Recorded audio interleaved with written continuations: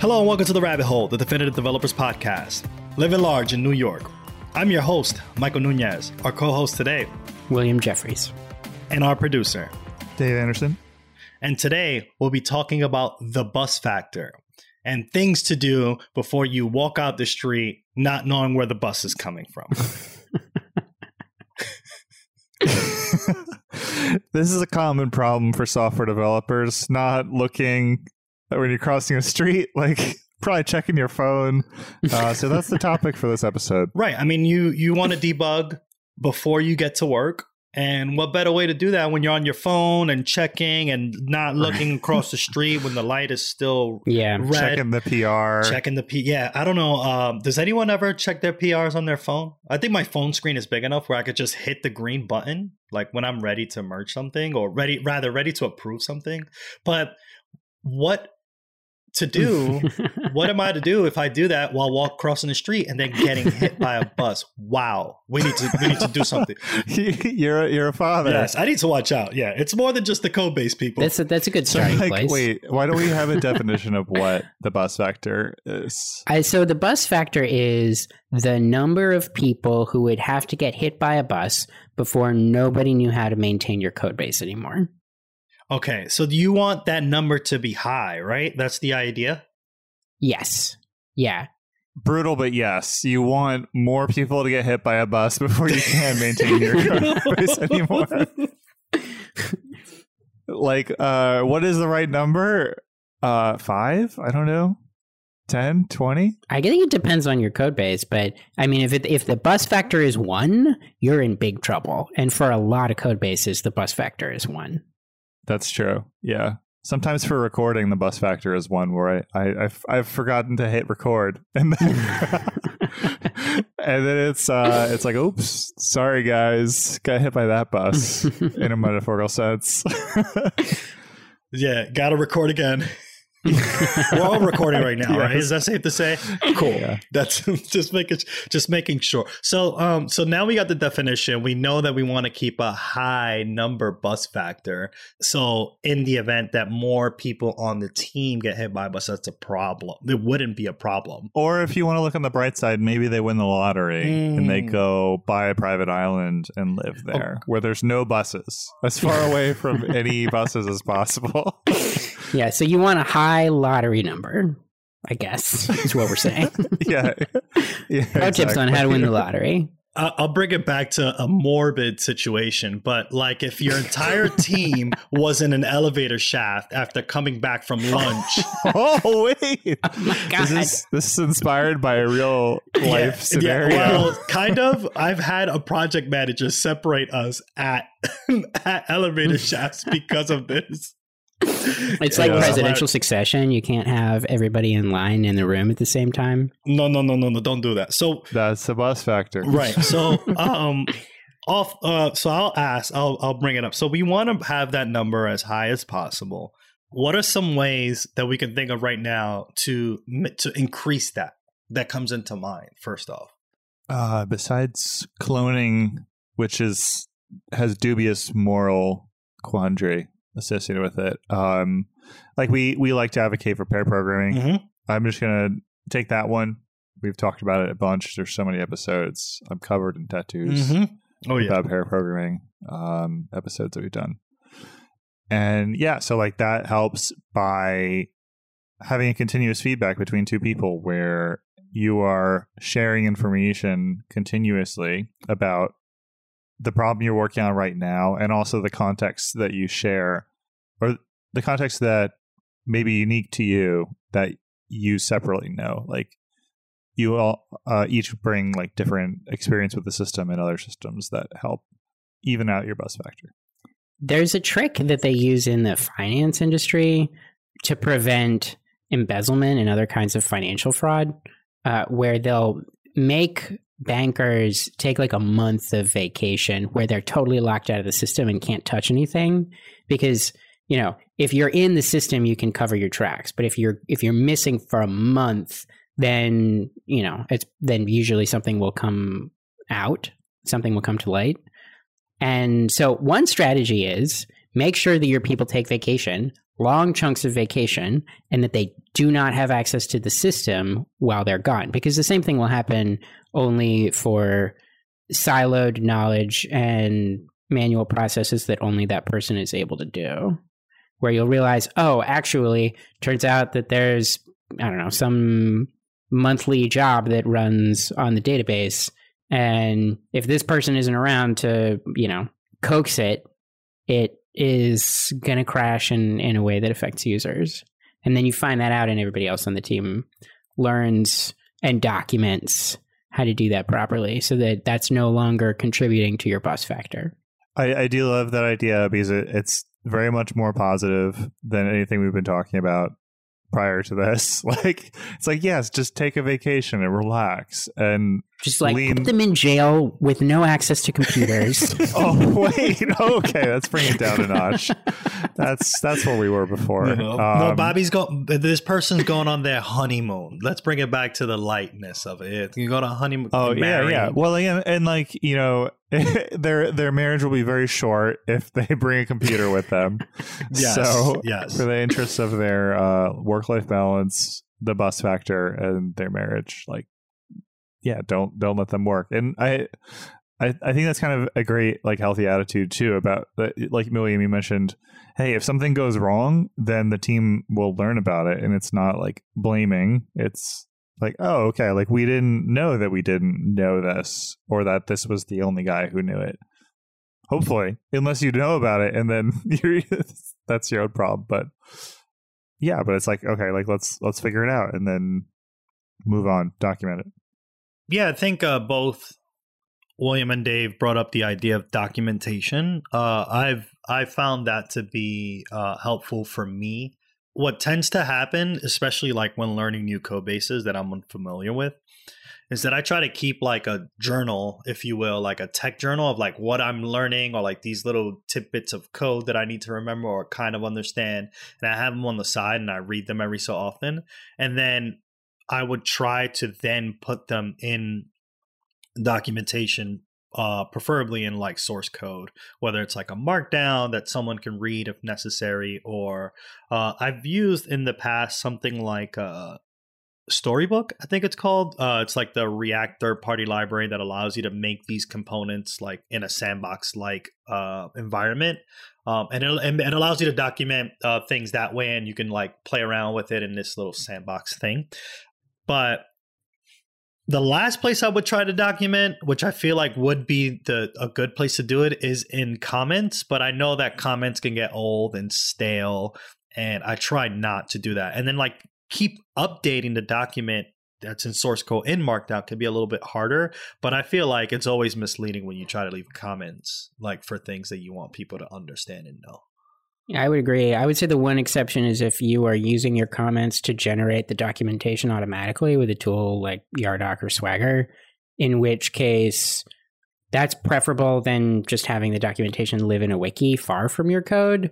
It's at least more likely to be updated if it's next to the code, but definitely actually writing clean code that's easy to follow and doesn't need a ton of documentation is a better approach, along with robust test coverage that effectively documents behavior as well as preventing things from breaking. This is one of the reasons why I love tools like RSpec, which are much more verbose and that give you an opportunity to say in plain English what it is that the feature is supposed to do, or what it is that the method is supposed to do. Yeah, I agree. Totally. RSpec it's documentation that you interact with and you see run on all of your PRs, and you run it locally, and hopefully you're living it and breathing it.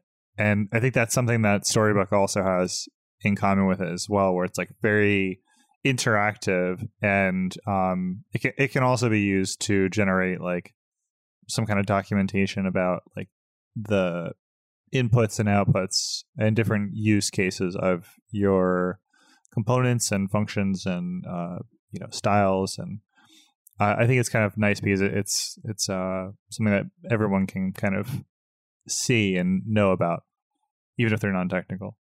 Another thing that I think can help with bus factor is team rotation. A lot of times somebody build something, and then because they're on the team, anytime anything breaks or needs to be added or changed in that area of the code base, they're like, oh, have Dave do it. He wrote that. He knows it well. And the problem with that is that then Dave knows it even better and even better and even better.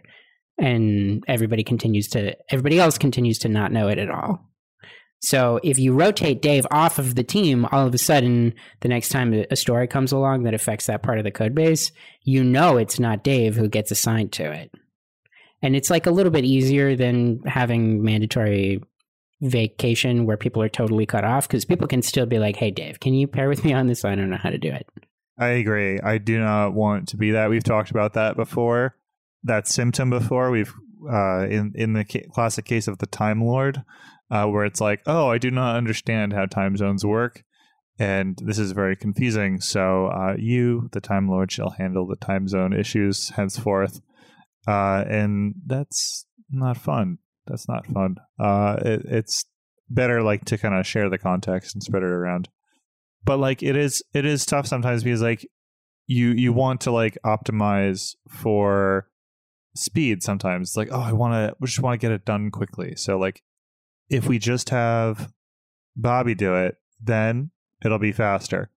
But that's like kind of a fallacy that may catch up to you, because like, you know, that person may become a bottleneck, where if they're not there, or like if they have 5 other things that they have to do, then you just have to wait because you can't help yourself.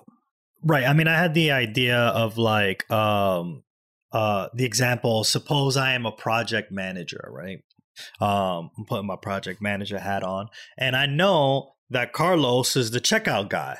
Like, I know I can reach out to Carlos. Yo, Carlos, take care of this checkout story, because I know you are the person for the job, Carlos. Take the story. What ends up happening is Carlos then, you know, if he goes on vacation or has to leave, then, you know, that checkout story will take longer because Carlos isn't around to be the checkout guy anymore. So that's something that I want to like mention for people who want the speed of getting the feature out quickly, is that it's not always the how fast you get it out. It's whether the team understands the entire code base enough so that they can play any role, and it's not just Carlos to check out. Right. Sometimes Carlos doesn't die when he gets hit by the bus. He just gets maimed and can't come back to work for like a month. Yeah. Imagine that, right? Like, and then what are you gonna do? You're gonna call Carlos at the hospital bed, like when he has a full body cast on, and you just kind of slide a keyboard under his fingertips so that he can then type. Like, that would be cruel. We're gonna need a trigger warning for this episode. I think another way that you can try to reduce bias factor is to try to like encourage people to lean into learning and teaching each other, which is kind of a form, I guess, of asynchronous pairing. But like if people are like broadcasting and teaching the people around them the things that they're learning in some kind of a helpful way to the team, then that can be pretty helpful as well. Do you think that pull requests is a good tool for reducing bus factor? Yeah, definitely. I think code reviews force somebody to at least look at the code and try to understand it enough to make some sensible comments. I think it can also be sort of a way of detecting if you have a bus factor problem, if nobody feels comfortable reviewing a particular pull request. Everybody's like, I don't really feel qualified to comment on this because I don't really know what's going on. That's a red flag. Oh my God. I've been in that situation before, and it was like, oh, like, it's like, oh no, I've become the guy. And yeah, it can be really challenging to get out of that. In that case, if you find yourself in that situation, then I would definitely recommend like trying to be personable about code reviews and like actually doing it synchronously, or like making yourself very available to questions and guiding people, providing the context that they need to be comfortable reviewing the code.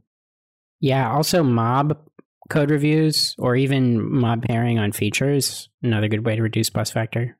Mobbing. We gotta talk about mobbing. What are some reasons why people might not want to minimize their bus factor? What are some arguments you might get? The job security, bro. Only I can fix the checkout page, bro. Only I can do it. And then that way, that person is the organization is essentially dependent on the person who's responsible for that important feature, is what I have in mind. I mean, I think that's like it comes to mind. Not that I don't know if that's ever possible, but that's the first thing that comes to mind. It's like totally, yeah, definitely. And it could also be that there are like incentives in place that like encourage a particular person to act in a way that like reinforces a bus factor. Like if I have a bonus that I'm going to get, if this thing never has a problem, then I'm going to be like on top of that and fix it as quickly as possible. And I'm not going to trust anyone else to do it because like I have a mortgage I need to pay. And I need that bonus, baby. Right, exactly. I've seen pre-assigning tickets incentivize people to hoard knowledge on a particular section of the code, because when it comes time to estimate, you don't want to overcommit to more tickets than you can actually finish in a sprint. So if you know a bunch of tickets are going to get pre-assigned to you, there's an incentive to make sure that there are a couple of areas of the code base where you are the expert and you can estimate with a higher degree of accuracy so that you can always get your work for the sprint done, even if it comes at the expense of anybody else knowing that section of the code base. My argument is that it's called an estimate because you are estimating the work that you can do. And I think the you should allow other individuals to be able to estimate work that they can do anywhere. But I'm just protective of this section of the code base because it's important to me and I want to make sure that it works. And I just don't trust you to do as good of a job as I will. That's great, but you'll be going on vacation next week, William. And when I say vacation, it might be that bus that's coming out in the middle of the street. No, sending the bus after him. This is like a Final Destination curse like by a gypsy in the street. The Sopranos or something. But the idea is that, like, yes, if you are super protective of your code, I can totally understand that. But it won't benefit the team when ultimately, or eventually, I won't say ultimately because that sounds even more grim, but eventually you may be out of the office. Unless you're not taking vacation, you live, breathe lines of code, then and the work-life balance for you is just work balance, then I mean I don't have an argument against that. Look, Bobby, we have a big release coming. I can't wait around for you to figure out how to do this. I'm the one who's going to save the day here. And you can save it by pairing. And I know maybe, hey, you might think that that'll slow people down. And by all means, it could. But knowledge transfer is important. We need that bus factor as high as possible. So stop hogging up on the code. I think we need to wait until next quarter. Right now, what we need is speed. I got to ship this feature. I can't wait for you to learn how to do this. He's got the need for speed. Can't let that bus factor go below 55 miles an hour. My Sandra Bullock's going to blow up.